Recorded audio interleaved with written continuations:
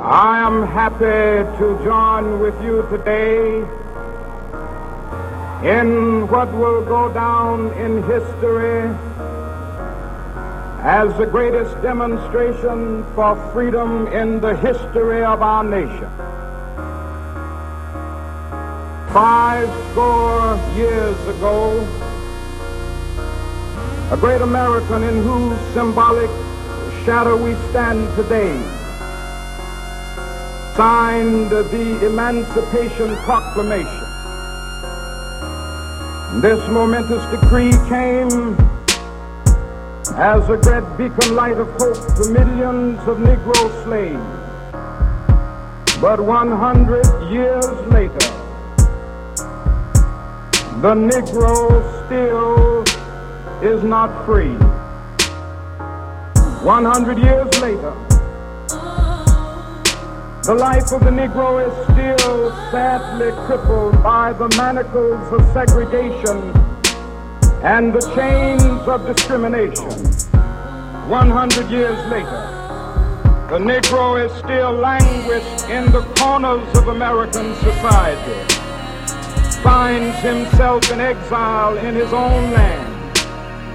So we've come here today, dramatize the shameful condition. Instead of honoring this sacred obligation, America has given the Negro people a bad check. So we've come to cash this check, a check that will give us upon demand the riches of freedom and the security of justice. Now is the time to rise from the dark and desolate valley of segregation to the sunlit path of racial justice.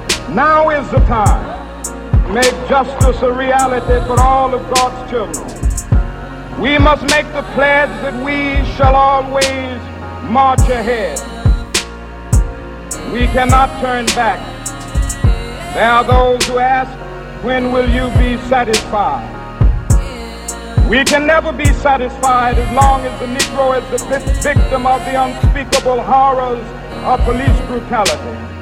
We can never be satisfied as long as the Negro's basic mobility is from a smaller ghetto to a larger one.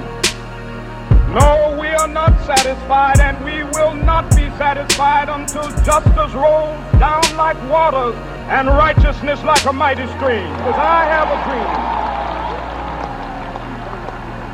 that my 4 little children will one day live in a nation where they will not be judged by the color of their skin, but by the content of their character. I have a dream today